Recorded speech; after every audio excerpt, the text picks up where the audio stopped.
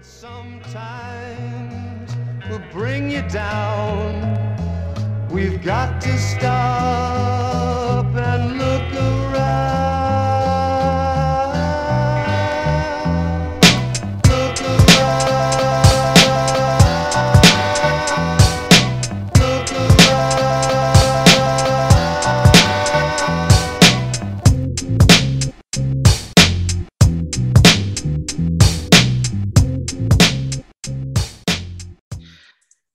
Y'all know what time it is. It is the one and only In the Scope podcast with your boy Joshua M. Hicks, senior writer for War Media.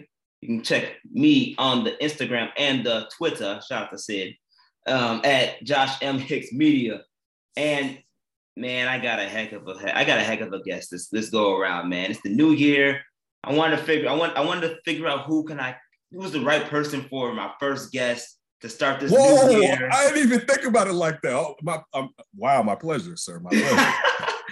I had to go with someone that's been with me from the beginning, and he is a big brother of mine, and he's doing big things. He's the host of the That's Davis Show, but at the same time, he's also one of the main co-hosts of the Under Center podcast at MC Sports Chicago. He's I love my big brother to death. My guy, Kenneth Davis. Ken, how you doing, man? I'm doing well. I'm happy to be in the new year with you, my brother, and love everything that you've been doing. And just appreciate you bringing me on at the beginning of the year, man. It's an honor. Oh, man, anytime. I wanted to do it with family first. You've been one of the day ones, especially for me. So I had to bring family the right way, especially since I have to make up all the other times I didn't got chewed out by you for.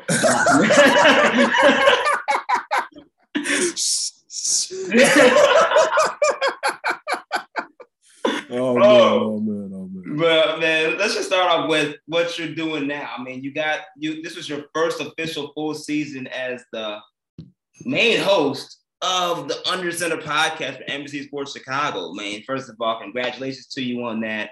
I know I've been listening to some of your work. Great job as always. Got a heck of a team down there, especially to our guy Tony Gill, who produces the podcast. But just give the audience your overall take on pretty much what was it like to go through the experience of your first official, Under the Center podcast, all the way through a full Bears season. This is your first full Bears season. So what was that like? It was interesting. It was different from the aspect of really due to the pandemic. I'll put it like this.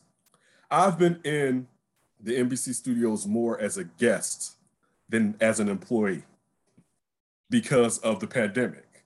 So it partially in a way, and it has nothing to do with my coworkers. My coworkers and my higher ups do a terrific job of making me feel connected, but also do a terrific job of kind of let me go. You know what I'm saying? Which, like I was talking to my son today, and he was like, kind of like, where's your head at? And like all the day, like I recorded an episode with Adam Hogue. Shout out to Adam Hogue. It'll drop tomorrow morning. And it was good, but there were parts that I didn't nail. And like, that's really where my focus is on this different position, even so it took from, of course, me and Demaz were co-hosts for forever. And we both had strengths and weaknesses. And one, I wanted to take some time to kind of strengthen some weaknesses of mine that I have that I still have to continually work on to strengthen. So that's the thing. It's just my first year. I'm always the type of person looking at my mistakes and have to grade how diligently I'm going at it. So it's like, all right, let me turn this up. Let me show everyone really why I'm here. Like that's like really, I'm kind of getting my headspace, and I don't want to say for next season. I said this to my son for the next 2 months because the podcast. Everybody, podcast not going anywhere. If you know before, we're still going to drop episodes. It will be 2 episodes a week instead of 3 episodes a week. So that's kind of where, and it's kind of cool because after all the Nagy stuff, and on Monday. We'll be streaming. It'll be me, David Kaplan. Adam Hogue said today that Dave Wine said it'll probably be on there. Hogue, either Lance Briggs and or Alex Brown. I'm not sure about Olin Krutz. But we'll be streaming about the fallout that takes place in Hallis Hall with whatever happens with Matt Nagy and if Ryan Pace is staying in that position, moving around, or being released. And all of it may not drop on Monday. We just may get the Nagy being let go part on a Monday. But it's been fun. Got a cool boss in Michael Allardyce Dice. Tony Gibbs, you said, my brother definitely connected me and got me in from the work that we all have done in the past and him being a part of it. And I mean, that's, I guess, getting back to the work harder part. You know, you want to prove. I can't rest on my laurels. You know what I'm saying? Like, you don't want to get too comfortable. And I think occasionally this season I got too comfortable. And that's the thing where it's like, okay, how am I going to take this to a whole nother level? And that's where I'm basically at. As far as the guys, from Eric Strobel and Alex Shapiro, the other hosts on the show, they've been fantastic. Adam Hogue has been great. You know, the guys, you know, the Bears players that have come on there, everyone's been pretty cool. You know what I'm saying? I mean, it's better to work with people that are pretty cool than people that are jerks. You know what I'm saying? And I appreciate it. And we function well, man. It's been a pretty good ride, and I only intend on it to get better and bring more information, but also entertainment to the listeners of the pod. Most definitely, man. I feel you on all aspects in that. That's the only way you should go is up from here. So I really, appreciate your insight on that. But did you just drop a bomb saying that Matt Nagy is for sure going to be out of here? Like, did you just officially just? I didn't. I mean, that's not a bomb, actually. Let me put it like this. Perhaps if I'm trying to go down your lane and be more of a journalist, there's a chances and it's leaning towards that way. We have to wait to see. But yeah, man, Nagy's gone. Let's just be honest. He's gone. Right? And I mean, listen, not a terrible guy. You know what I'm saying? Only interviewed him once, but he got the vibe and he went along with the vibe. You know what I'm saying? So I don't dislike him. He's just, when it comes to coaching offensive football, he hasn't proven right now that's his forte. Perhaps if he gets a chance to be a coordinator again, he can show that that's a strength of his. Yeah, I'm glad you mentioned that. I was going to eventually transition into the whole fiasco that's going on at Halas Hall. Obviously, you made it known that clearly you think Matt Nagy should be gone, and you wish that he is gone. Should have been gone last year, unfortunately. Right. Right. But what about Pace? What about Ted Phillips? There's reports about, those guys potentially sticking around, or have a higher chance of sticking around versus Nagy. I'm a type of guy who's like, you're going to fire Nagy, you might as well clean the whole house, start fresh, especially if you got a fresh QB on the market in your hands. Like, just start fresh, get the whole offensive line together, fix everything. Everything needs to be fixed. So just start from the ground up, start from the top down, fix it all. But, with these reports about pretty much they're going to do maybe a fourth of that. That's a good one. Yeah. I don't know, That was a good one. So, do you think that they should clean the house, bro? I think they should. Yeah, of course. It's not even a question. Like, I mean, look, it would be different if in 7 years of being the Bears general manager, Ryan Pace made the playoffs 4 times. I'll go if it's 3, he didn't back in one of them. You know what I'm saying? Like, so take off last year's. You have to walk your ass directly and not I'm backside of my way in because the Cardinals blew a chance to get into the playoffs last season. So the Matt Nagy should have been going after last year. And for full disclosure, at the beginning, I was a full-on Matt Nagy guy. DeMaz wasn't. Let me give Diaz props. We used to argue on that on our show, hosting the score. I was like, I think this is the first year to 2 years. All right. After that, I jumped. I leapt off of that bad boy. Like, I got to go. But getting to your point, I mean, the clean the house thing, it makes the most sense because you haven't had success. You haven't had consistent success. That's when you start to think about, okay, I don't want to get rid of this person because I've seen some of their strengths and I'm worried that I may not be able to find someone with those attributes, and those attributes are essential to what I'm trying to do. Okay, Ryan Pace does a Phil Emery style of when it comes to the bottom half of the draft. Man, this boy, he can knock some of those guys out. Yeah, but what about the top halves with guys you're spending all that money on and you're moving up and giving up draft capital to go after? And he does that in the bottom half of the draft too.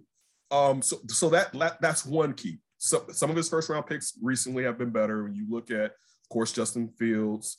You look at, they didn't have the 2 picks from the last couple of years because of the Khalil Mack deal, and then you go back to the Roquan Smith when they drafted Roquan. I mean, but the thing is, and I'll give him props for maneuvering around to get Fields. I don't think that was hard because of how the draft was shaking out, and unfortunately, I hope fortunately, because some people weren't as high on Fields as the Bears were. So I don't think that was like extra hard. As soon as Fields had fallen past like number 9, you knew, okay, the Bears can get him now. So I give him props, but I'm not going to just overwhelmingly give him props. On the Under Center show a couple of days ago, or Monday's show, I believe. Was it Monday or Wednesday? I can't remember. But I made this joke, right? And because the things you keep hearing about Ryan Pace is, well, the facilities and the nutrition, and I'm not trying to just diss it, but that's what we're supposed to be like so excited, is that they gave him a blank check and he spent it well, which some people will mess your money up if you give them a blank check, all right? He spent it well, but the Bears were probably going to be modernized anyway. You know what I'm saying? Like, so they still were going to look like some third-rate team in 2022. Like, it was going to happen, all right? But they knew, okay, this is one of the things he said, look at what we're doing in New Orleans, we're going to bring that here. So to me, that's not enough to hold on to him. Listen, but one thing that Ryan Pace has shown, and Ted Phillips, connections, kids. All right, because if you get in with the right person and they have an affinity for you and don't want to dispose of you or disconnect from that relationship, you may be able to hold on to a job that you're not performing well enough at for an extended amount of time. Ted Phillips. Now, me personally, let me go to Ryan Pace. And I just finished that Davis show. I should have gotten it early. Actually, I'm gonna look down when you start talking and post. I mean, to text the guys and tell them to post this stuff up. It just hit me. I was like, man, I've been working all day from my jobs, right? I've been working from Under Center to my regular 9 to 5, trying to get some reports done. And I was just working on a report 25 minutes ago, and then it hit me. I was like, I need a break before I come on your show. I don't want to have brain drain, but also I didn't write the descriptions and the titles for that Davis stuff. So I did that right before here. So on that Davis show, you'll see too, I said this joke. Well, so Ryan Pace is basically going to be like, yeah. All these 7 years, you know, the record-wise, don't worry about that. But look at these stalls. You know what I'm saying? Look at these toilets. So, you know what I'm saying? Like, that's what he's going to hang his hat on, right? Do you see this cafeteria? You know what I'm saying? And you know he's kind of yoked. He's like, look, this weight room is hot. Like, that's what, I mean, and unfortunately, to a degree, here in Chicago, these are the things that historically we've settled for instead of asking for what we deserve. And that's top rate. That's not to say that you're contending every year. All right. This is the NFL. Parity is for a reason. You know what I'm saying? And parity can also go the other way too, as far as you can be a really good team and have a down year. I think we'd be okay with that. But it's the part of being a bad team and perhaps as an outlier having a good year. That's what we have here. And that's why, going along with what you said earlier, I wouldn't keep Ryan Pace and I wouldn't keep Ted Phillips. But with the Ryan Pace part, on a clip for him, I was like, Ryan Pace can stay if he gets Sean Payton. I know this isn't going to happen, right? But because Ryan Pace is probably going to stay regardless. But if it was on me, now it's McCaskey. The only thing outside of him in some ways taking a demotion, because I don't think it'd be bad having him in the draft room. I think it's bad having him have the final say in the draft room to a certain degree. You know what I'm saying? Yeah. So that, and I'm not saying you got to take all the power away, but he needs someone to kind of come in where he's weak at. You know what I'm saying? And be like, you know what, look, I got you. You know what I'm saying? But outside of that, for me, if I'm ownership, he's gone. But if he can bring me a superior head coach in Sean Payton, you know what I'm saying? Like, this is a real dude.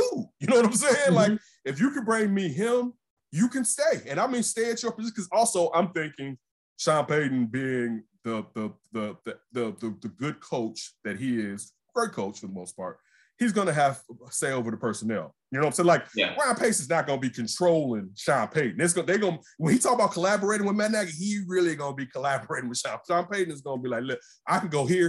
That's if he was to leave New Orleans. All right, so that's the only way I personally prefer to keep him. I don't think that's how the Bears are viewing. I know that's probably not how the Bears are viewing. Ted Phillips, I used to believe it was for me, why talk about Ted Phillips? Because nothing's going to change. And it seems like the only thing that may change is he's kind of just tired. You know, like that's what you hear. He may retire. Hogue mentioned on the show today. You can see it all on all the papers. Brad Biggs from the Tribune has reported it, that he's tired. He may move to a different position, totally away from football operations, even though I thought he wasn't really supposed to be involved.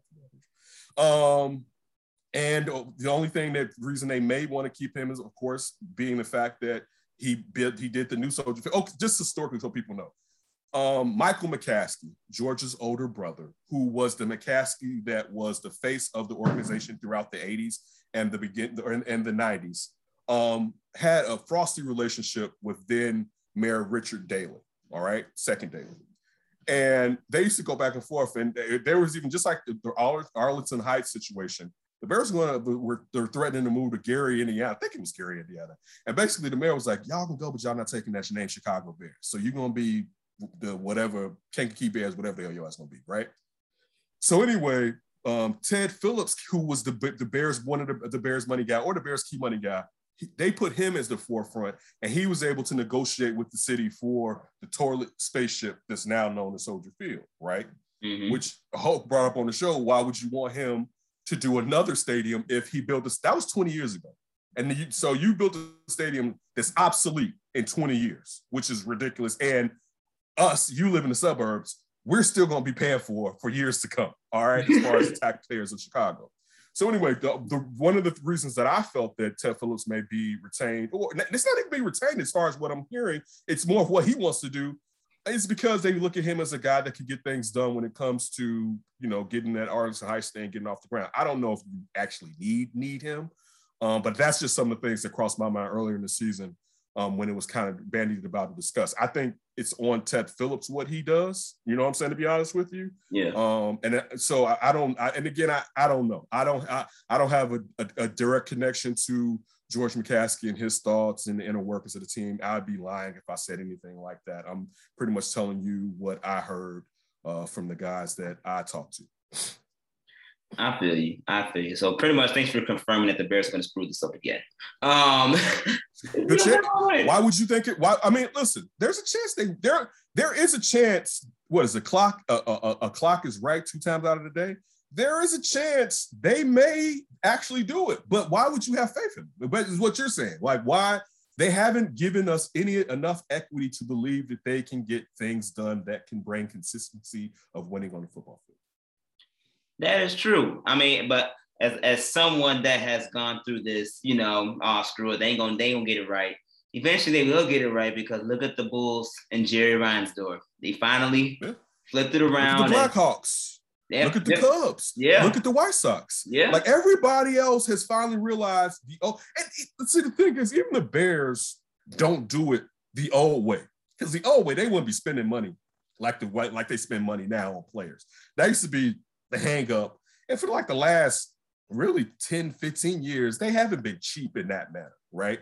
But they still do things the old way when it comes to organizational structure. And that's where they have to get out of their own way and modernize. But also, while they modernize, they have to, like, that's a large family.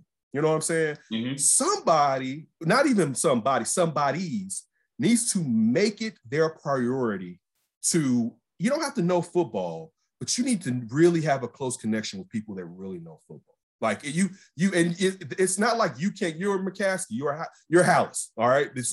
You have the inroads with these different families. All right, the Mara family, the Rooney family, whatever. You have these inroads.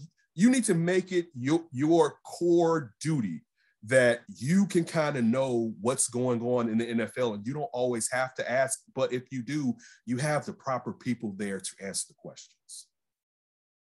Yep, that is very true. But, you know, we'll see if the Bears come through with that. I just hope that if they don't do anything else, they get that O-line right so they can protect Justin Fields, because Justin Fields is being killed.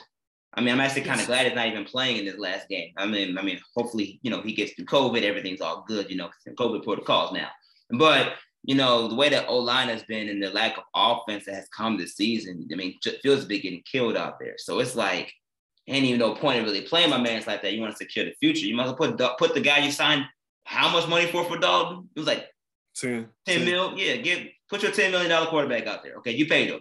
Or you can either do that, or you can pay your $15, $20 million quarterback and Nick Foles as your third string. Bring him in. Like, bring one of them guys in. Don't kill the rookie because you can't protect him. Like, that just doesn't make sense to me, especially for the last game of the year where there's no playoff contention. So I'm glad that he's not playing per se. But I do hope the Bears get it right, because if they don't fire anybody this year, or they hire a bogus coach, boy, Chicago gonna break loose. I think they're gonna do something different. Look, I'll put it like this. I think it will be different. I don't know if it's gonna be enough.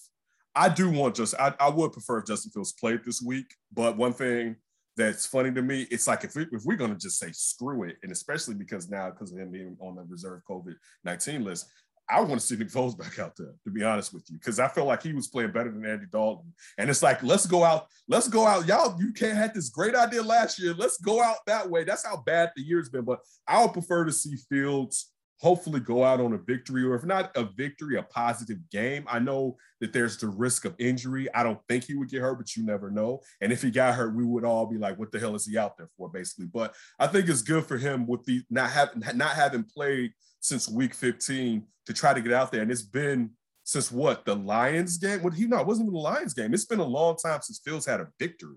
You know what I'm saying? Because you got to remember the Pittsburgh game, he came back, then they lost it. You know what I'm saying? Like, he had those two resurgence in the fourth quarter, and then the team lost the game. So what you in your mind, you feel like he had a couple more victories, but he doesn't. I would like to see him out there. And I want to see him again. You know what I'm saying? Like, this is one of the only good storylines that we have. And it hasn't been great. Now, it's not all on him. Of course, it's on the coach side. Some of it's on Justin. You know what I'm saying? Like, some of the ups and downs, they're on him. And I mean, that comes with being a young quarterback. Hopefully there are things that he can grow out of. It seems like his mental faculties and how he's built, he knows to get out of his own way and how to apply himself. So I'm a Justin Fields guy, and I would like to see Justin Fields out there. I'm not upset because the season's been so bad, but still it's one of those things. I would have liked to have talked. I would like to have seen him get more reps, and even if of course everything may be different next year, at least we can have that one fleeting memory of him walking off as a victor for the last game of the season. All right, so obviously season's about to end. Last game of the season's on Sunday. Now that the season's over with, let's just say, aside from the coaching situation, what do the Bears need offensively? What do the Bears need defensively? Top one. Start on defense. We'll start on defense. What do the Bears need to do defensively? Okay. What do they have to do to make this defense back to the top tier defense that it once was? Now, let me ask you this. Are you saying what they should do or what I want them to do? Because that both? Okay. So I'll say this. You have to think that defensive line, you have Eddie Goldman.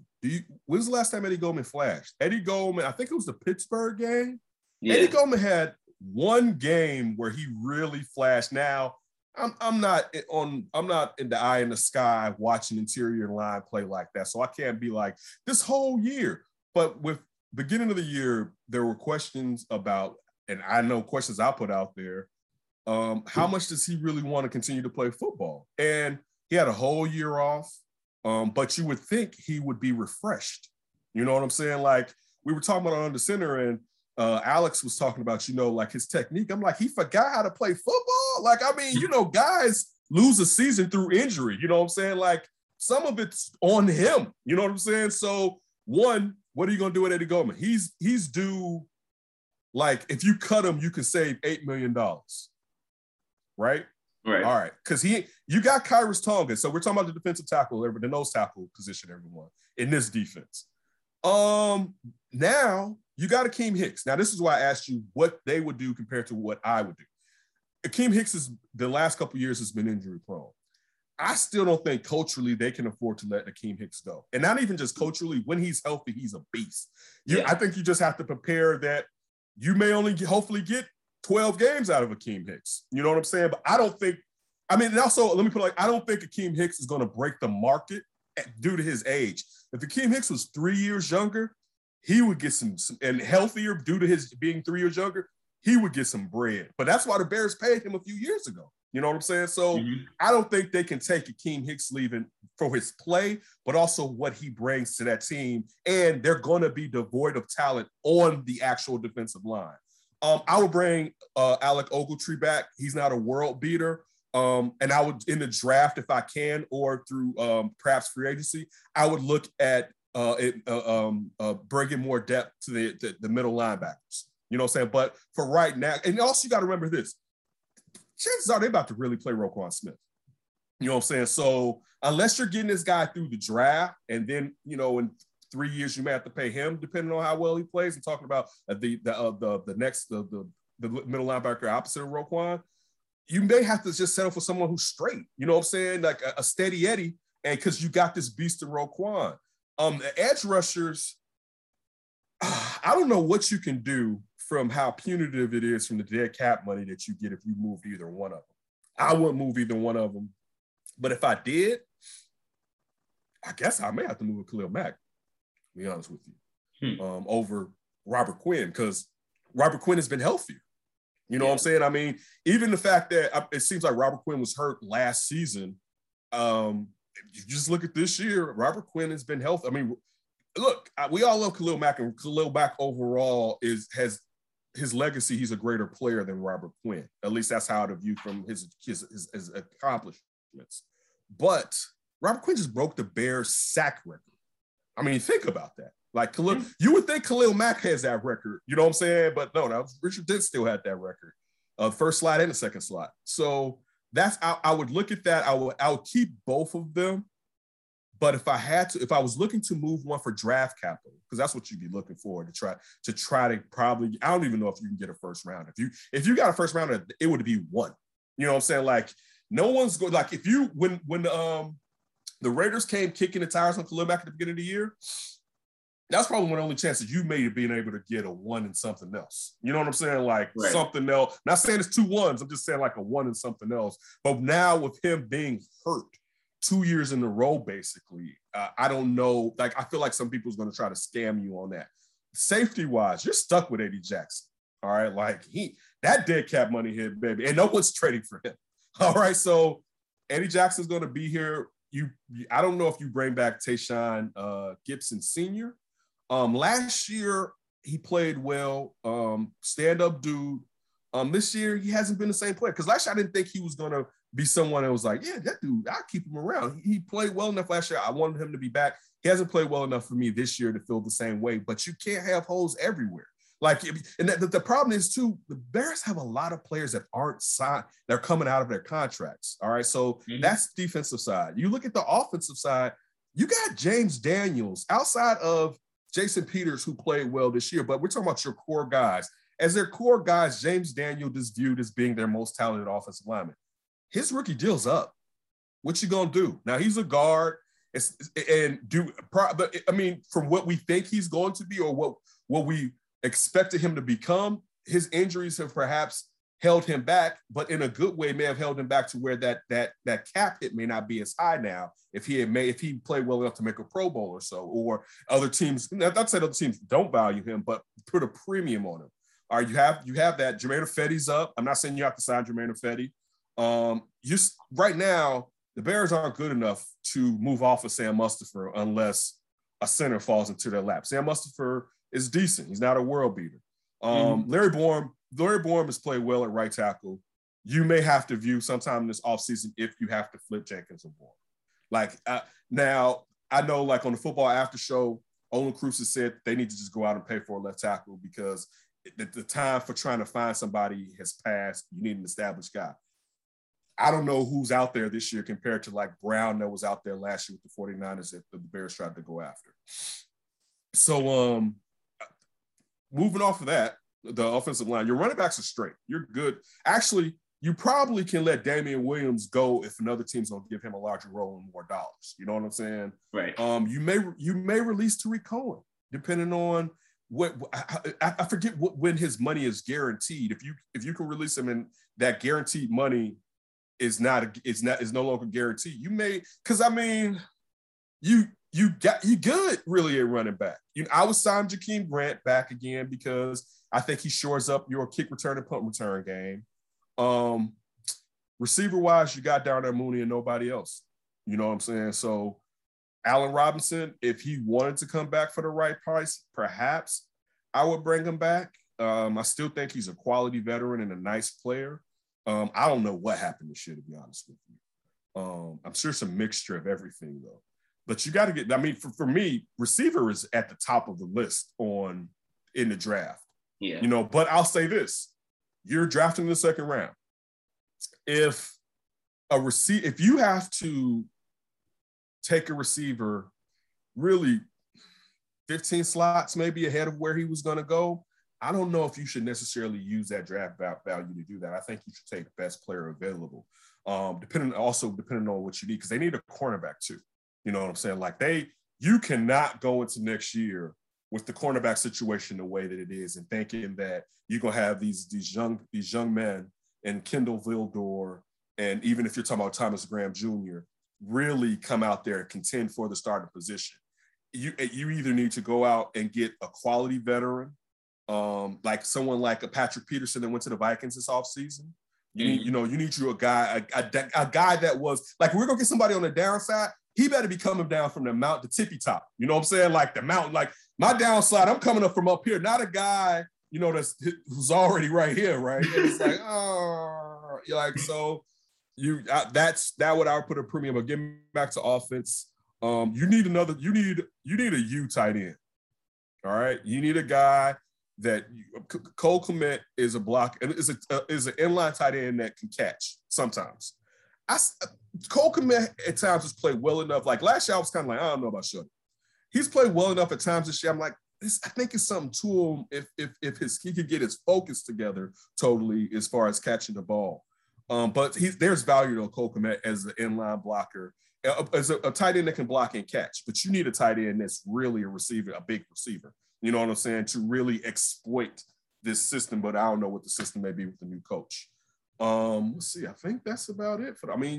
Justin Fields isn't going anywhere, but that's why you need the receiver primarily for Justin Fields and the tight end. But outside of that, that's pretty much it. That's what I would do as far as the Bears. I would put a premium on going out to probably sign a wide receiver. That's hard. And you know what? I don't know if I would go receiver, cornerback, or O-lineman, which order would go, because I'm trying to think. I think in this year's draft, in this year's draft, there's going to be a valuable receiver and corner probably in the second round where the Bears are picking. There's probably not going to be it doesn't even matter if there's an O-lineman to a certain degree there, because you got enough young kids on the O-lines. It's either raise those kids up or bring somebody in that can help them and show them the way, but also be a stud. And then, in a year or two, that guy leaves because Tevin Jenkins or Larry Borom or whoever would play left tackle is ready to take on that role if they ever become ready to take on that role. But that's how I would look at the draft. I would probably look at free agency and look at going after a reputable receiver. You got it. Like, even if you get a receiver, I want to say O-lineman, but I would say even if you get a receiver, you're still going to have to get receivers in the draft. You got to look at the depth that they lack at receiver and also the quality. You know what I'm saying? Like Ryan Pace really, outside of Darnell Mooney, Ryan Pace hasn't hit on receiver as far as in the draft. I mean, he's going out and got some guys. He really hasn't hit at receiver. So that's when it comes to the organization, that's kind of the moves that I would make if I was in charge, and some of the moves I think they're going to make in the future. Well, Ryan Pace, if you're listening out here, Ken's about to go after your job. Everybody listening right now, you're listening to That's Davis on the Twitter, on the Instagram, and I know him as Ken Davis, big bro, KD. So, Ken, man, we're going to transition to some Bulls talk real briefly, because, the Bulls are sitting number 1 in the Eastern Conference. So, I just put it this way. I've been one of the ones that's been very vocal about these moves. That they you was a hater? I was not a hater. Oh, no. Was you a Tony Gill? Was you a Tony Gill? It was probably Tony.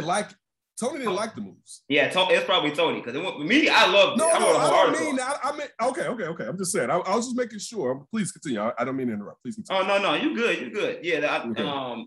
Yeah, I was one that applauded the moves. Yeah, me too. And especially, I didn't think it was gonna come off like this though. I didn't listen. I thought they would be. I thought the Bulls' ceiling was 4. Maybe 3, but I feel like I was stretching it, right? Like, yeah. But I thought with the talent they had, they shouldn't, if they played well enough, they shouldn't be in the play-in because it was like, that's too much talent. That's not, right. Like, they didn't just bring in a bunch of kids. They got vets over there, right? So, looking at the talent, I liked it. I never in the world thought it would be this early. I mean, and look, because of the Bears, like, I could feel it at the beginning of the Bull season. But I've been so enveloped in Bears that I haven't been able to get into the Bulls. So after Monday, man, I'm about to let this Bulls rush all over my body and enjoy this. Right? Like it's nothing like, I always tell people, being a brother, it's nothing like being like downtown, any place. And particularly talk to like a sister, an older Black woman or something. And like, hey, you might have to go home and watch the game. I got to watch the game. And you'd be like, what game? And it's like the Bulls. Like when the Bulls are good, it's just the game. Like, especially with the playoffs, it's just the game. It's just a part of the fabric of the city. So it's not fake. Like it doesn't even feel like, I mean, not to say that they won't hit some bumps, even though COVID didn't do it, but still, they make someone, unfortunately, knock on wood, could really get hurt that's integral to this situation, or they could just go through a lull. But man, I mean, the number you just said they're first in the East. DeMar DeRozan is playing like y'all must have forgot. It's even bigger than y'all must have forgot. It was like y'all must have forgot, and I'm gonna hit you with this too, right? Zach having a star along with him, it allows you to appreciate the ease that his abilities allows him to do whatever the hell he wants to do on the court. Mm-hmm. I was just watching Ayo at Illinois get his jersey retired right before coming on here. I mean, him playing like that. First of all, him falling to them in the draft, him snatching up minutes from Kobe White, and probably in a sooner or later helping Kobe White. He's on that role. And I was a Kobe White. I'm a Kobe White guy. Billy Donovan. And one thing I said, like when this all happened, I guess we know what Billy Donovan, what Arturas Karnisovas and Mark Everson told Billy Donovan. Because that was the question, like, Bulls suck. Billy Donovan came here, right? And it was like, okay, you were thinking, when they're giving him the pitch, what are they saying as far as how this rebuild is going to go? Is it going to be a rebuild built strictly through the draft, or are they going to do what they did? And clearly they told him, we're not going to wait. You know what I'm saying? Like, man, these number ones, don't worry about these number ones. We're sending them on their way, right? It's terrific. And I think getting back to what I said again, it's not fake. Like, it's real. You look at, I think yesterday or 2 days ago, they were 12th in defense efficiency in the NBA. And they've been higher than that during this season. You look at somebody like Vucevic trying on defense. So, and it's crazy sometimes how lazy bigs can be, right? Like Nikola Vucevic is not a good defender, but he actually gives effort. And that effort at times stops the opposing player. Like that little 2 inches off the ground block that he's mastered on the time. And as far as, okay, I'm watching when you're going up for it. And he's not catching up here. He's catching it right here. You're like, yeah, but he's catching him. You know what I'm saying? Like, just the effort. Like I said, the coaching of Billy Donovan. There's still going to be some problem. Billy Donovan isn't known as a tactician and a guy that can make adjustments in series, let alone games. So we'll see down the line, especially if they, let alone they face depending on how the Heat are, if Jimmy's healthy and the Bam's going to be back. But you don't want to run into Eric Spoelstra with a coach who's not a savant. You know what I'm saying?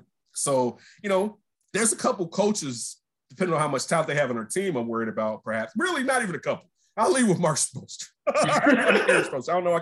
Eric Spoelstra. I'll leave with Eric Spoelstra. But still, I in my heart of hearts, I thought the Bulls could be the third best team, perhaps in the East. They still got to figure out the Sixers. All right, like, and that gets to like, and I mean, and it'd be crazy. Like, I'm gonna be honest with you. For my Bulls, and this isn't even me. This lets you know how much I love the Bulls. For my Bulls, I hope the Sixers don't trade Ben Simmons this year. And if they do, I hope, well, the trade deadline is coming up in a month. Because as long as he's not on that roster, I mean, withdrawing his talents from that roster, and they're holding off from trading him, it allows the Bulls a really good chance to beat the 76ers in a 7-game series, in my opinion. If they trade him for something, I'm worried about the 76ers when it comes to Bulls, because Joel Embiid is a problem for this team. And if Joel, leading to that, if Joel Embiid is going to be a problem, Giannis is going to be a problem too. You know what I'm saying? So, but I was going to say Mike Budenholzer, but I feel like because he's won it, we're acting like, a year and a half ago, like, know about that, Mike Budenholzer. You know what I'm saying? As far as, making changes and adapting and things like that, similar to what I said about Billy Donovan. Nick Nurse. If Nick Nurse had a team, I'd be worried about Nick Nurse. All right, like talking about coaches and these. Nick Nurse had a team, I'd be worried. If Steve Nash was a veteran coach, but I'm giving him too much, but he doesn't deserve that yet. But he doesn't. You got to earn it. But the Nets, look, dude. I didn't like the fact that Kyrie came back last night and did what Kyrie did last night. You know what I'm saying? Because as the Nets were constructed without Kyrie, in all fairness, how the Nets was constructed, I'm like, Bulls beat them. Right? Like, the 7-game series, Bulls beat them. Like, that ain't enough. And that's the crazy thing. If you asked me this, if you told me the Bulls could have this roster last year, and you told me the Nets would only have Harden and Durant, I'd be like, man, the Bulls can't beat them, right?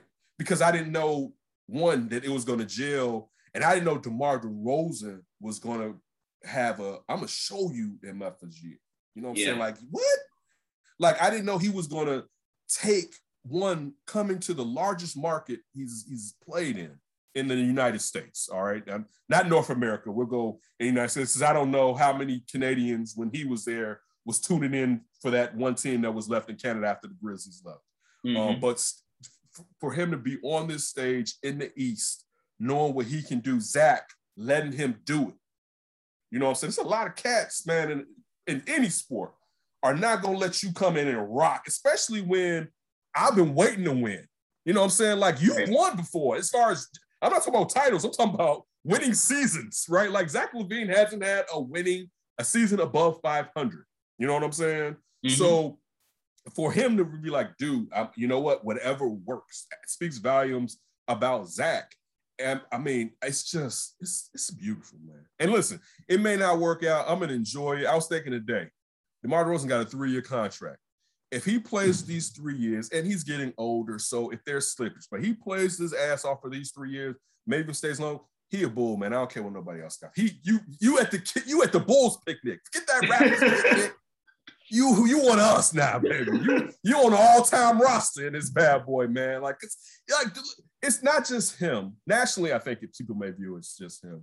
But for him to be really the harbinger of just bringing Bulls basketball. Like, dude, I had so many Bulls games on my DVR that I just deleted last year. Like, first of all, I'm like, no one's seeking this content. I'm not going to just go watch this. No one's like, man, we need to know what's going on with the Bulls. Oh, they're bad. Do you want me to come back and give you some more? Like, it was this even after the Vooch trade, when you thought they were going to start taking off a tad bit. You know what I'm saying? So, I mean, to go from that to number 1 in the East as of right now, this Thursday night, is beautiful.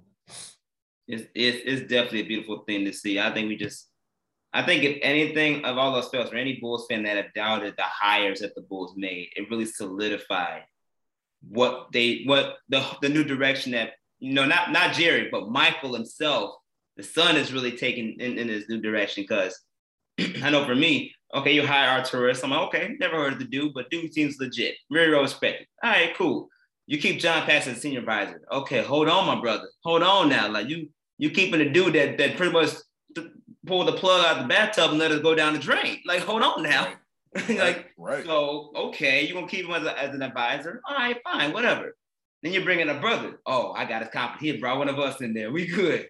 Like, you got one of us in there. We in there. So, and then that same brother that bring DeMar here, I was like, see, that's how you know. That's how you know we got this thing right. And man, and it's definitely shown. I think DeMar really made an emphasis this year, knowing that, I've been through the messed up trade to San Antonio, and I played my years in San Antonio in a dry system where he, and even though he wasn't DeMar, he evolved as a player. I think he had his highest career. A playmaker.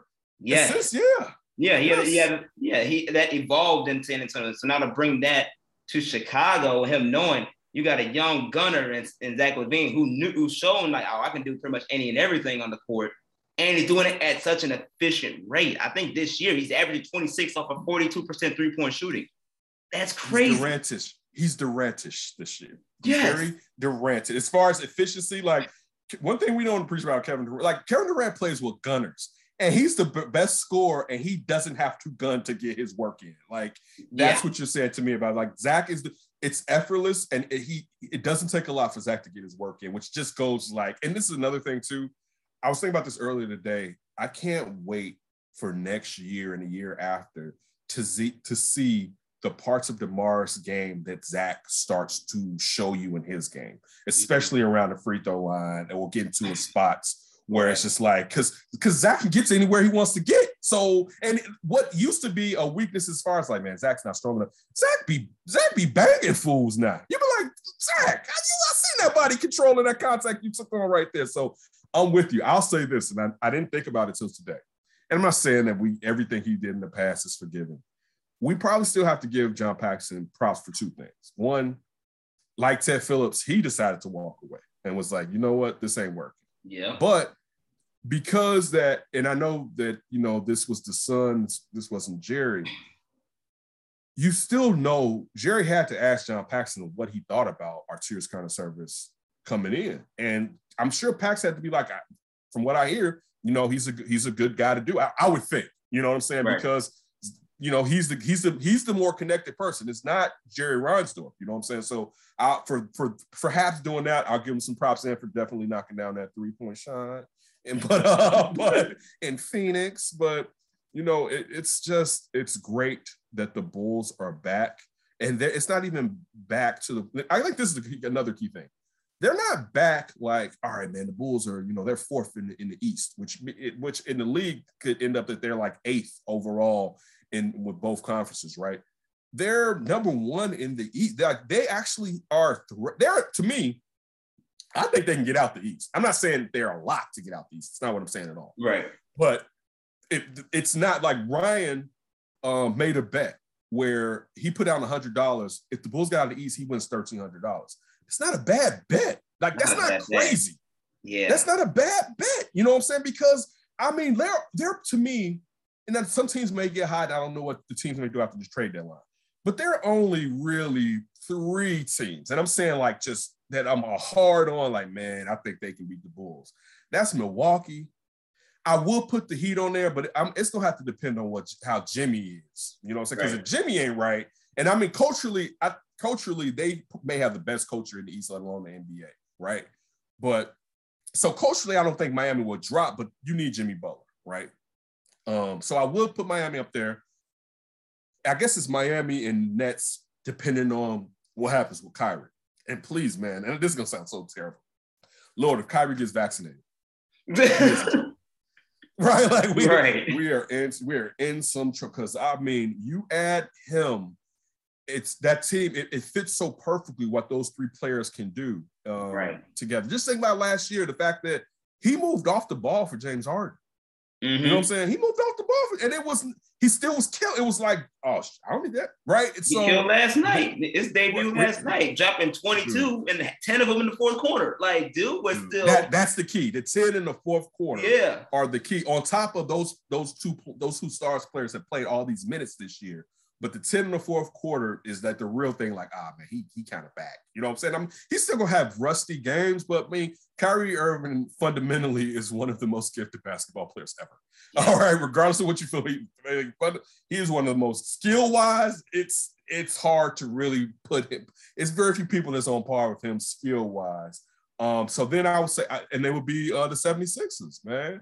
And like, those are the teams where I'm like, you know what, the Bulls may have something on their hands. And a little bit, the Knicks a little bit.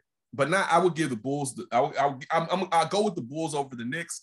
It's only that the Knicks and this little thing that they're doing, they had a year ahead of the Bulls to do it. You know what I'm saying? But I don't think the Knicks can knock the Bulls out of the playoffs. I do think the Knicks will be a team that we would go into it thinking like, all right, the Bulls should be able to really handle them in the series. And I think it'll be a series. We'd be like, damn, that series is harder than what we thought. Like, I think that, and I think that also has to do with the fact that there's such a connection with the Bulls on that team to prove something. And their head coach wants to show you up. Derrick Rose wants to show you up. Yeah. Taj is, and they're talking to the other players on that team. Like, you think the other players on that team don't want to do something for them? So the Bulls should beat the Knicks, but I don't think it's as easy as it should be. I don't think it's as easy as it should be if the Knicks were playing another team where they didn't have these type of connections that they do have due to the fact that they had a coach and the players that played in this team in the past. Yeah, I mean, the Knicks will be very interesting because, you got to figure out, Tibbs has to figure out how he's going to play Derrick Rose and Kemba. I think you can play both on the same court together, to be honest with you, because you can make D Rose as the number one point guard and you got Kemba Moore the two. The Bulls would, I'm going to say, can you curse on him? I do not, but hey, I mean. Okay, I won't curse. The Bulls would mess the Knicks up if they was foolish enough to go small court, bad defense, all right? Like, you bet not try to come, because they're going to do, if you go, but your point is right. You still have to figure out, all right, how you're going to balance that out. But with they already got, lengthwise, they got the 96 Bulls here. I'm talking about Ron Harper, Michael Jordan, Scottie Pippen. And not to say they're not on the same players, but you're talking Lonzo, Zach, and DeMar. Like, they're long in those first three. So that is going to be an issue if you come in here with the diminutive backcourt on them. But so I hope you're right and they do run it like that, because I think the Bulls, Lonzo will be on those kids' asses. Not to say that they can blow by them because it's the NBA, they're fast players and everybody gets beat by a point guard. It's just the fact the NBA now, due to the rules, point guards can get busy. When I was a kid, you had to be a supreme point guard to get busy in the NBA. Now you be straight, right? Like, they can't touch you. They can't put their hands on you, and the lane is open for you to come inside. When I was a shorty, man, those bigs was knocking your ass down when you came into the lane. You could, no. So now, it's easier, and everybody's basically going to get eaten up by a point guard. You know what I'm saying? It's kind of how it goes for the most part. But still, if you ran that here, boy, chef's kiss, the Bulls will be on that ass.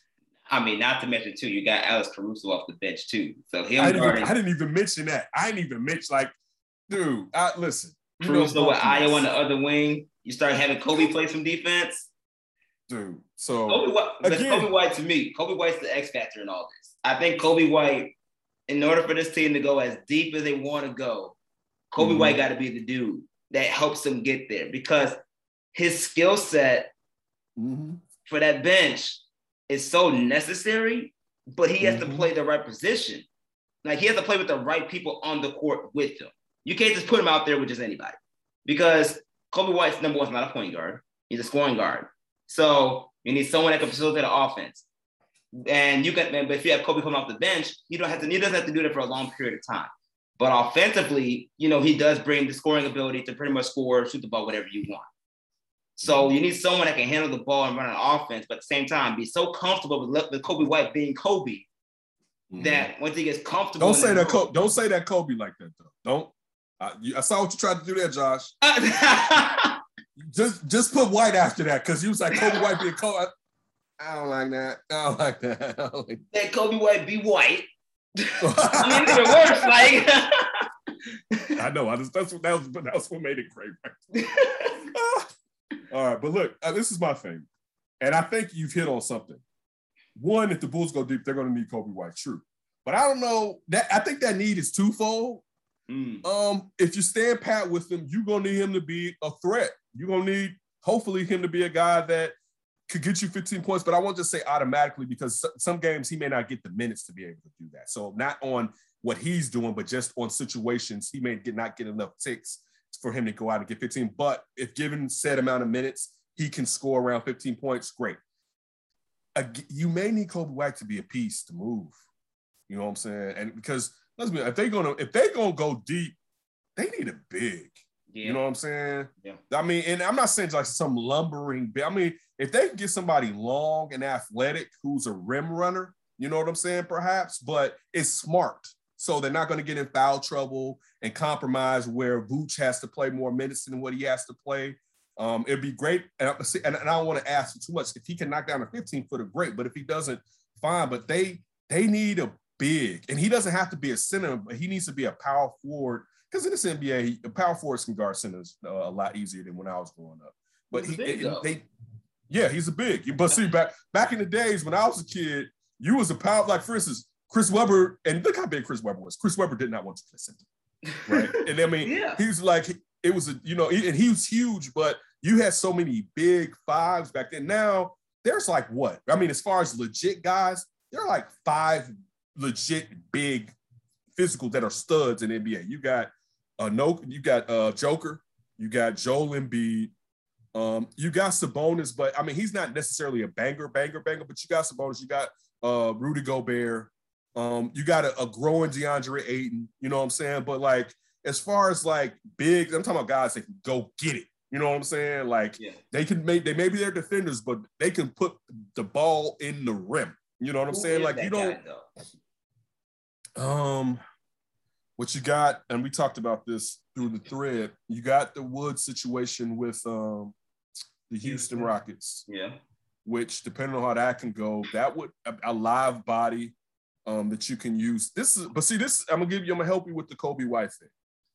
The Bulls now are a destination for buyout teams. And I don't mean like the lowest destination or the scrubbiest buyout. The buyout player, the list is this long, and we got a guy that was around here. Now you can start getting guys that are around here, depending on if they want to go to what people may view as a sure shot. But even some of those sure shots may not be able to give them the playing time, and perhaps Bulls may be able to give them. But now Bulls may be able to find that big in a veteran that gets bought out. That wants to come to a team. I don't know if he's enough. I don't even know if Brooklyn will buy him out, to be honest with you, because I mean they damn near need everybody. I'm talking about DeMarcus Cousins. I'm sorry, I thought you said LaMarcus. I thought. No. No, I'm talking about DeMarcus Cousins. Yeah, he's free. He is free right now. I would definitely, if I can get Boogie. From what was that? Was that the playoffs last year when he scored? Like if he could come in and do some of that, cool. If I'm with it, because that's If you can get Boogie, he can score. He's not a great defender, but at least that's 6,000. He's long. He may not be. He was never a supreme athlete, but he was athletic and strong enough to where he was going to do your ass. But his thing has always been he was supremely skilled. He was people viewed him as having attitude issues, but skill-wise, he was one of the better skilled players. Let's not forget down there with the Pelicans, he was running point center basically down there when he was playing. So, I mean, and that's another thing getting to your point where the ball's not going to stop with him to where you have to be worried that he's going to mess up the flow of your offense. So I would think right now they really should make a move for him. I just don't know how healthy he is. And to me, he's one of the most tragic stories of the last 7 years of the NBA. A guy that was going to get $180 million contract easy. You know what I'm saying? Like, and just messed around and got injured and lost all of that money and chances to win a championship. I mean, let's not forget, he went to Golden State and he still could have signed with them. He could have got more money from the Pelicans to stay there for 2 years and went to Golden State. Like, forget it. If I got to sit here and rehab for half the season, let me go and do it on the championship team. And that didn't work out. So I know people don't like him, you know what I'm saying, from the stories that they've read. I don't know the man personally. I don't know if he's a bad person like that. I also know sometimes how the media can put people use a certain type of lens on certain people. But I think this is a terrible story. It'd be that, you know what? I'm even going with this. It'd be great if the Bulls did do something and you got a player like him and a player like DeMar who was basically like, yeah, you can do all that, but he's all right, but he's not real. Like, that's kind of how DeMar has been viewed. You know what I'm saying? A poor man's, jelly bean. You know what I'm saying? You know, like, you know, how, you know, mid-range guy, and man, woo. But I think that's a good one. If they can get that. Now, I wanted them to get DeMarcus before he signed. But if they can get DeMarcus, and I'll say this, you need to do it earlier than later because you need to see if it'll work. So if it doesn't work, hopefully before the trade deadline, you can still make some moves. That's still a month away, a month and some days away. But, you know, or when the buyouts come, you can figure out what you're going to do. But I would hate for him to be here and then the buyouts come and they're like, hey, DeMarcus, they got to talk to you up front. And then it's like, yeah, you got to go because, you know, we got so-and-so off of this team that got cut. I mean, got released and we want to bring him here. Got bought out, I should say. They want to bring him here. Everybody listening right now, you're listening to Ken Davis. Ken, if you had to compare the duo of DeMar DeRozan and Zach LaVine, who would you compare it to? That's really, I wish you should have sent me that question before the show. My bad. Like you, it just came up in my mind. So I really want to think like that's because it's very rare that they're not the same player, but in a way you could say, and DeMar, you know, in San Antonio, DeMar played 4 sometimes in San Antonio. Mm-hmm. So, you know, it's not like, you know, compared to when he was in Toronto and he's viewed primarily as a shooting guard, that you have 2 shooting guards. And the good thing about DeMar is since he can get it where he wants to, he can kind of cheat like Jordan and be a post player too at that wing position. So it kind of gives you post points and the ability to kind of run your offense through. But what I'm trying to think, where have there been 2 scoring guards? See, you know what? They're better than this duo. I'll compare them to the 98-99, I believe, New York Knicks. And that was with Allen Houston and Latrell Sprewell. Ooh. Because I'm really looking for 2 guys that were shooting. Because I could be like, okay, and this is, again, I wouldn't use this comparison. I'd be like, it's like LeBron going to Miami with they're not even close to the same type of player. I mean, both of them were kind of point guards in LeBron and D-Wade, but still, they can clearly separate due to LeBron's height and strength from, okay, you can be a player that can do all this, and I'm that guy. So I don't want to use that. I don't want to go with Durant going to go Golden State because that's still not a true comparison because Steph is a point guard. And Clay, you know, he, in some ways back then, he was a forgotten man when Durant was there.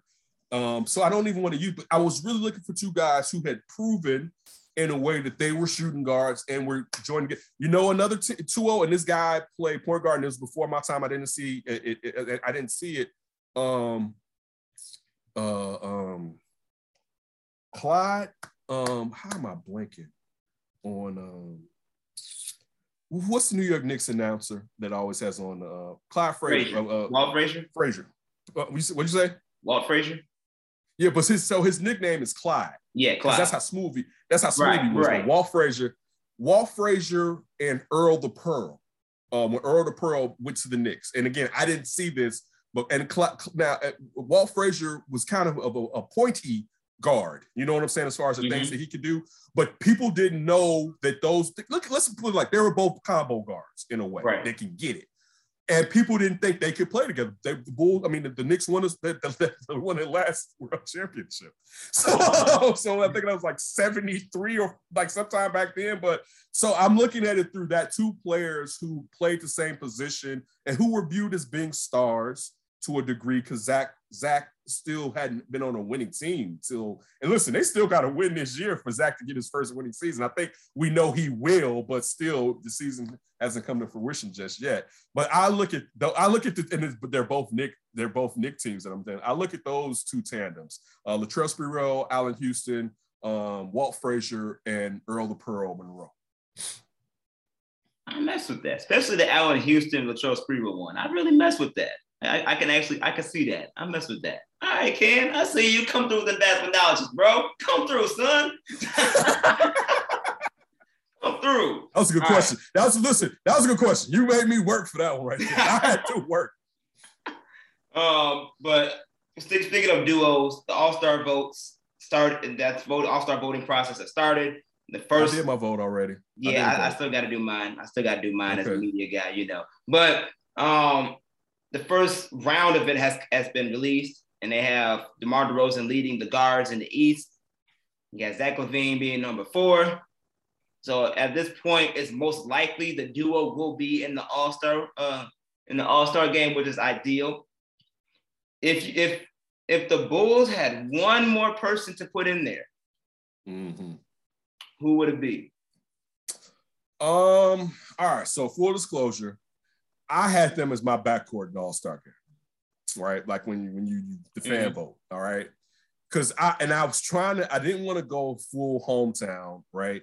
So I couldn't, in good faith, put Vooch as a starter. I couldn't. It was just like I'm being too homegrown with it. My heart. Look, I thought in the preseason that a large part of what the Bulls are doing comes from the unselfishness and the effort on defense that Lonzo Ball plays with. You know, when you're around someone that their first thing is pass, it helps you to be unselfish. When you're around someone where they're doing, like, if they take defense serious, it makes you like, yeah, you know what? I need to be applying myself like this. I think Lonzo Ball was a terrific pickup for this team and doesn't get his props because he's not necessarily a phenomenal scorer. His assist numbers aren't necessarily off the charts. But he doesn't deserve to start in the All-Star game because I'm looking at, well, who are the point guards in this? You got Kyle Lowry. I know for some odd reason it's New York. Kyrie does not deserve to be on that list as high as he is. And I love Derek to death too. Derrick Rose shouldn't be inside because I think they're like 5th and 6th or 6th and 7th or something like that. Yep. I was looking at it earlier. But I'm trying to think, most of the point guards, who are the point guards in the East this year? You know what I'm saying? So I would look at Kyle Lowry as being I'm blanking. I'm totally forgetting. No, you gotta put Melo at the point at the East. So you Melo so I can't even get. I'm just trying to think. But you said your thing was the third Bull player to come on this. There isn't. I mean, if you're not gonna put Vooch, and I mean, because let's look at the bigs. Joel Embiid's gonna be in there, right? I'm not gonna put Vooch in there over Sabonis. True. I'm not probably gonna put Vooch in there over Randall.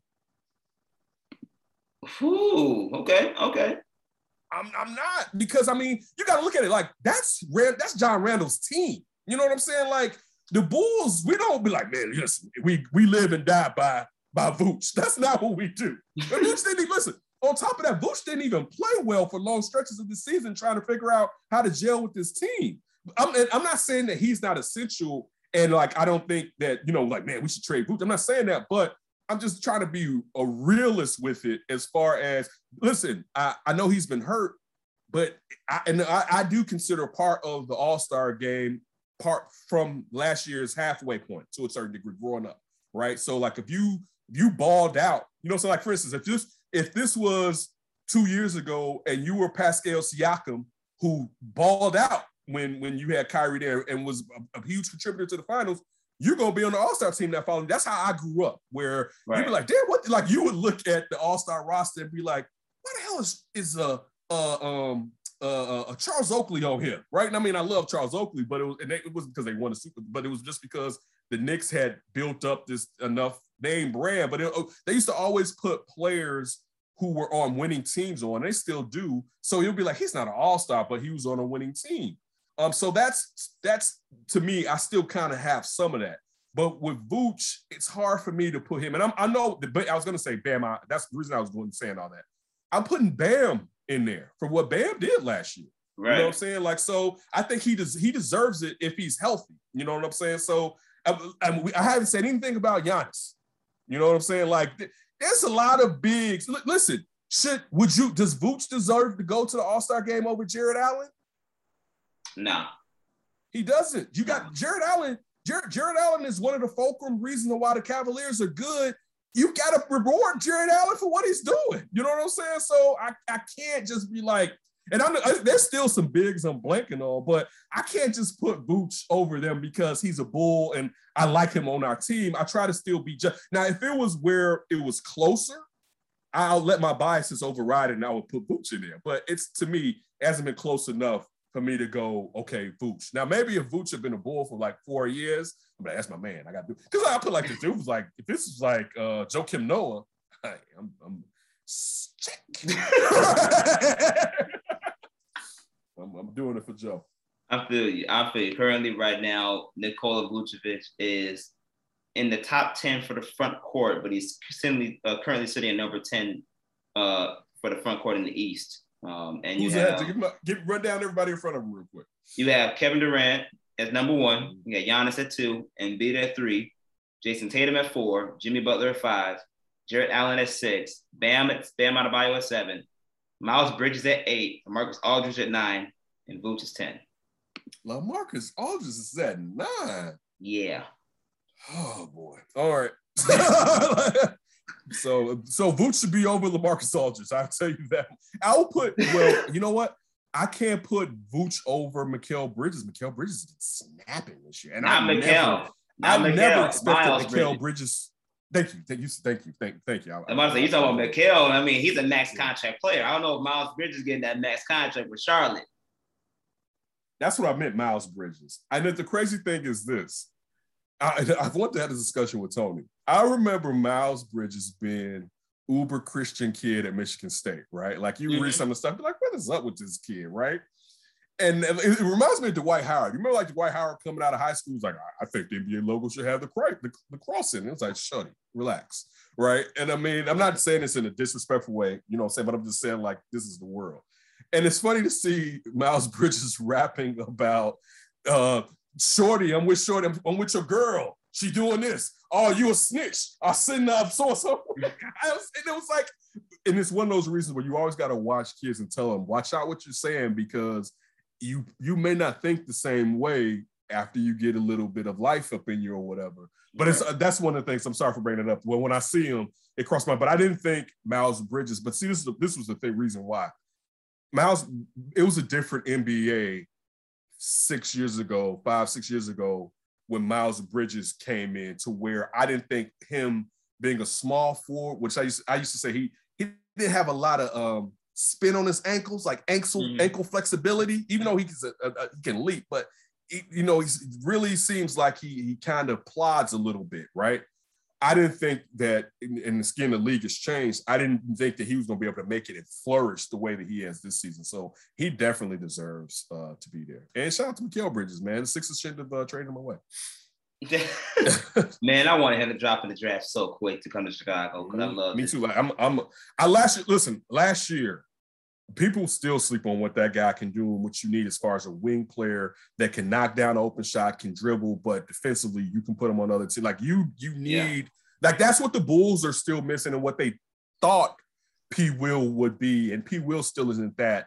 But so I hate to, and I know there's expectations of Patrick Williams perhaps coming back and being on the playoff team, but I feel like you still got to know where he was at before he went down in New York Knicks game.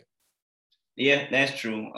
But P. Will's all gonna have some love for me because first of all, he's a cool guy to say what's up to. I was able to have a brief conversation with him earlier this year. So that's pretty cool. I got to give my props to that. Plus, he also came to the DePaul basketball game. I got to support him. He supports the real school around here, DePaul. So he supports the real school around here. So so I got to give him props for that for sure. Props. Everybody listening right now, you're listening to my guy Ken Davis. Ken, a man of many talents, the man that wears many hats.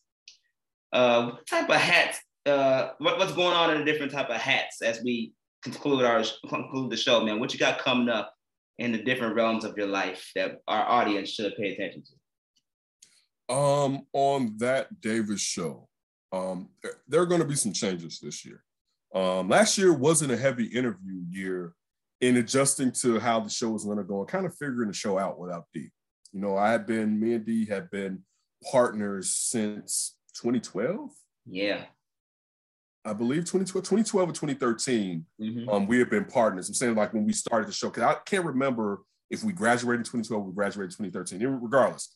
So we've been partners since then as a tandem, working and interviewing. And so you have to readjust when you've been doing something with someone for so long. And then, growing my bond, me and Ryan growing our bond. So you don't see a lot of changes over there. You may see a couple of new faces over there. There's been some people, some guys that have been asking, to kind of join in. So we're going to give one gentleman a chance it was funny because I had Ryan reach out to a couple of cats, and being a good friend, this youngster was like, "Yeah, man, I'm my guy. He wants to." And I was like, "Wait," I was like, "Ryan, he got to get in first before his guy get like he got to a little bit." But yeah, it's Chobi. Shout out to Chobi, the youngster. You'll meet him. As far as the more our crew growing and bringing in more people that want to try to do anything. Our job is to help, just like other people helped us, and continue to help us. So you're gonna see more over there. Maybe coming up with some new stuff as far as some different shows, to show different interests, a different podcast. I'm just trying to wrap my mind around taking advantage of the gifts that God has given to me in the direction that He's leading me down, and to really hit it hard and not look back in about a decade and be like, man, if you would have done this. I mean, you may have regrets, but still not a regret about going at it. You know what I'm saying? So that's pretty much, and also looking at more ways to make passive income. That's a thing that I've really been focusing on. Some of this money in my bank account needs to make money for me. You know what I'm saying? And just so just ways like that. And also just trying to be a better family member. I don't do New Year's resolutions, but my New Year's thought was, I'm a damn good family member, but I can be even better. You know what I'm saying? And just trying to be a better family member, one to my core family, but to my family, to my larger family, and be present. That was one thing that I told myself.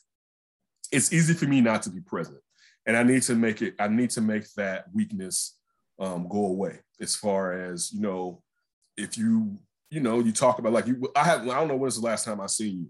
You know what I'm saying? Right. And life's too short.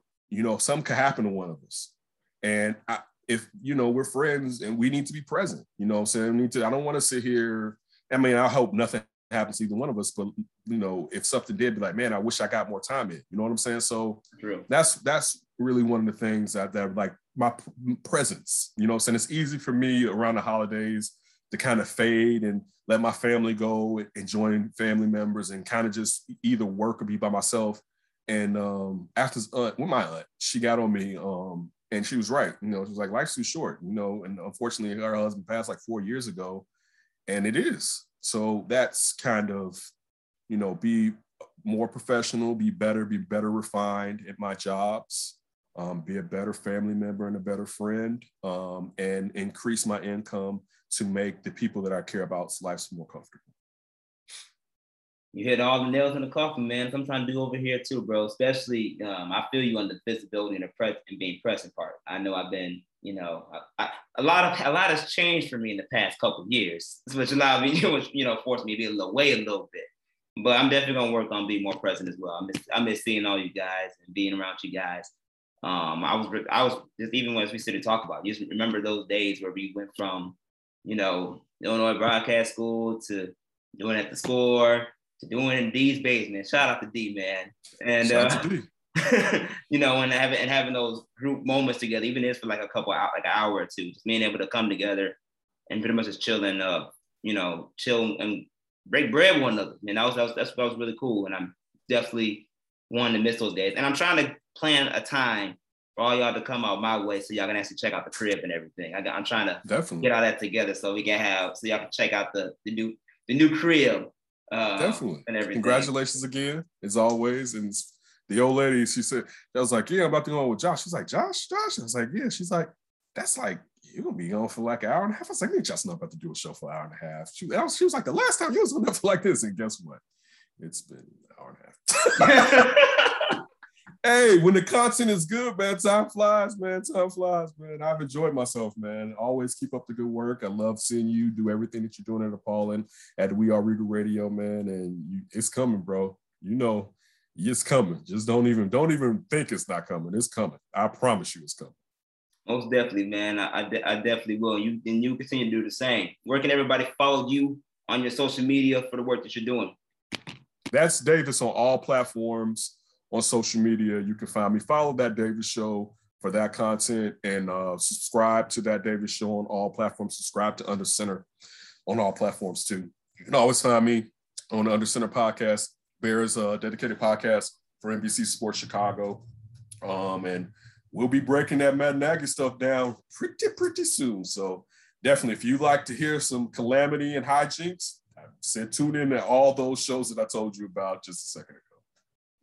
For sure. Everybody listening, you can follow me on Instagram and Twitter at Josh M. Hicks Media. And follow War Media, Regal Radio on all podcast platforms, War on Anchor, including Google Podcasts, Spotify, Apple Podcasts, you name it. We're all over the place. And check out our Substack, warmedia.substack.com. All the latest gear, all the latest stuff. We got it all for you guys. I haven't been on Zoom. I haven't been on Zoom. This is I've worn this hoodie like twice, right? And it hit me because I went to check. I was like, what platform is Josh using or whatever, right? And it was Zoom. And it just hit me because I was looking at my shirt. So I got this hoodie that I got for last year, and it's Zoom University, since this is what school turned into. So since we're on Zoom, I thought I would show the hoodie. I've never showed the hoodie off, but I would show the hoodie off since I hadn't been on Zoom, even though like for my regular JOB, it's the application we use, but I haven't had to use it. But that's why I like it, Ken. You're breaking news on here, man. It's cool stuff. I love it, man. This is how you do it. This is how you do it. This is how you do it. But yeah, keep up the great work. Everybody follow War. Shout out to Cal Means and everything he's been doing. Shout out to Drew. Shout out to Sid. You guys keep doing what you're doing, man. I always appreciate it. And I look forward to everything you got coming down the pipe. Most definitely, man. Appreciate it. I got to make an appearance on the That's Davis show. That's what I just said. We're bringing back guests, and really talking to you. I was just thinking, okay, how are we going to work this back in? But don't worry about it. You'll be going into this year. You'll be back on the show. Don't even worry about it. Because we'll talk about it later. That's some different things. Yeah. I got you. Well, thank you, man. I really appreciate it. I'm glad I was able to bring in the new year with someone that I call family, for real. I really appreciate that. You are family. And always. And I don't care if we don't talk for 4 or 5 years. You always family, man. So always remember that. For sure, man. Most appreciated. You continue to be safe out there and continue to do the good work you're doing. We'll always catch up, especially in this crazy crew there that y'all got blown up every day. We'll definitely keep it up, man, for sure. All right, Josh. Appreciate it, man. You keep grinding.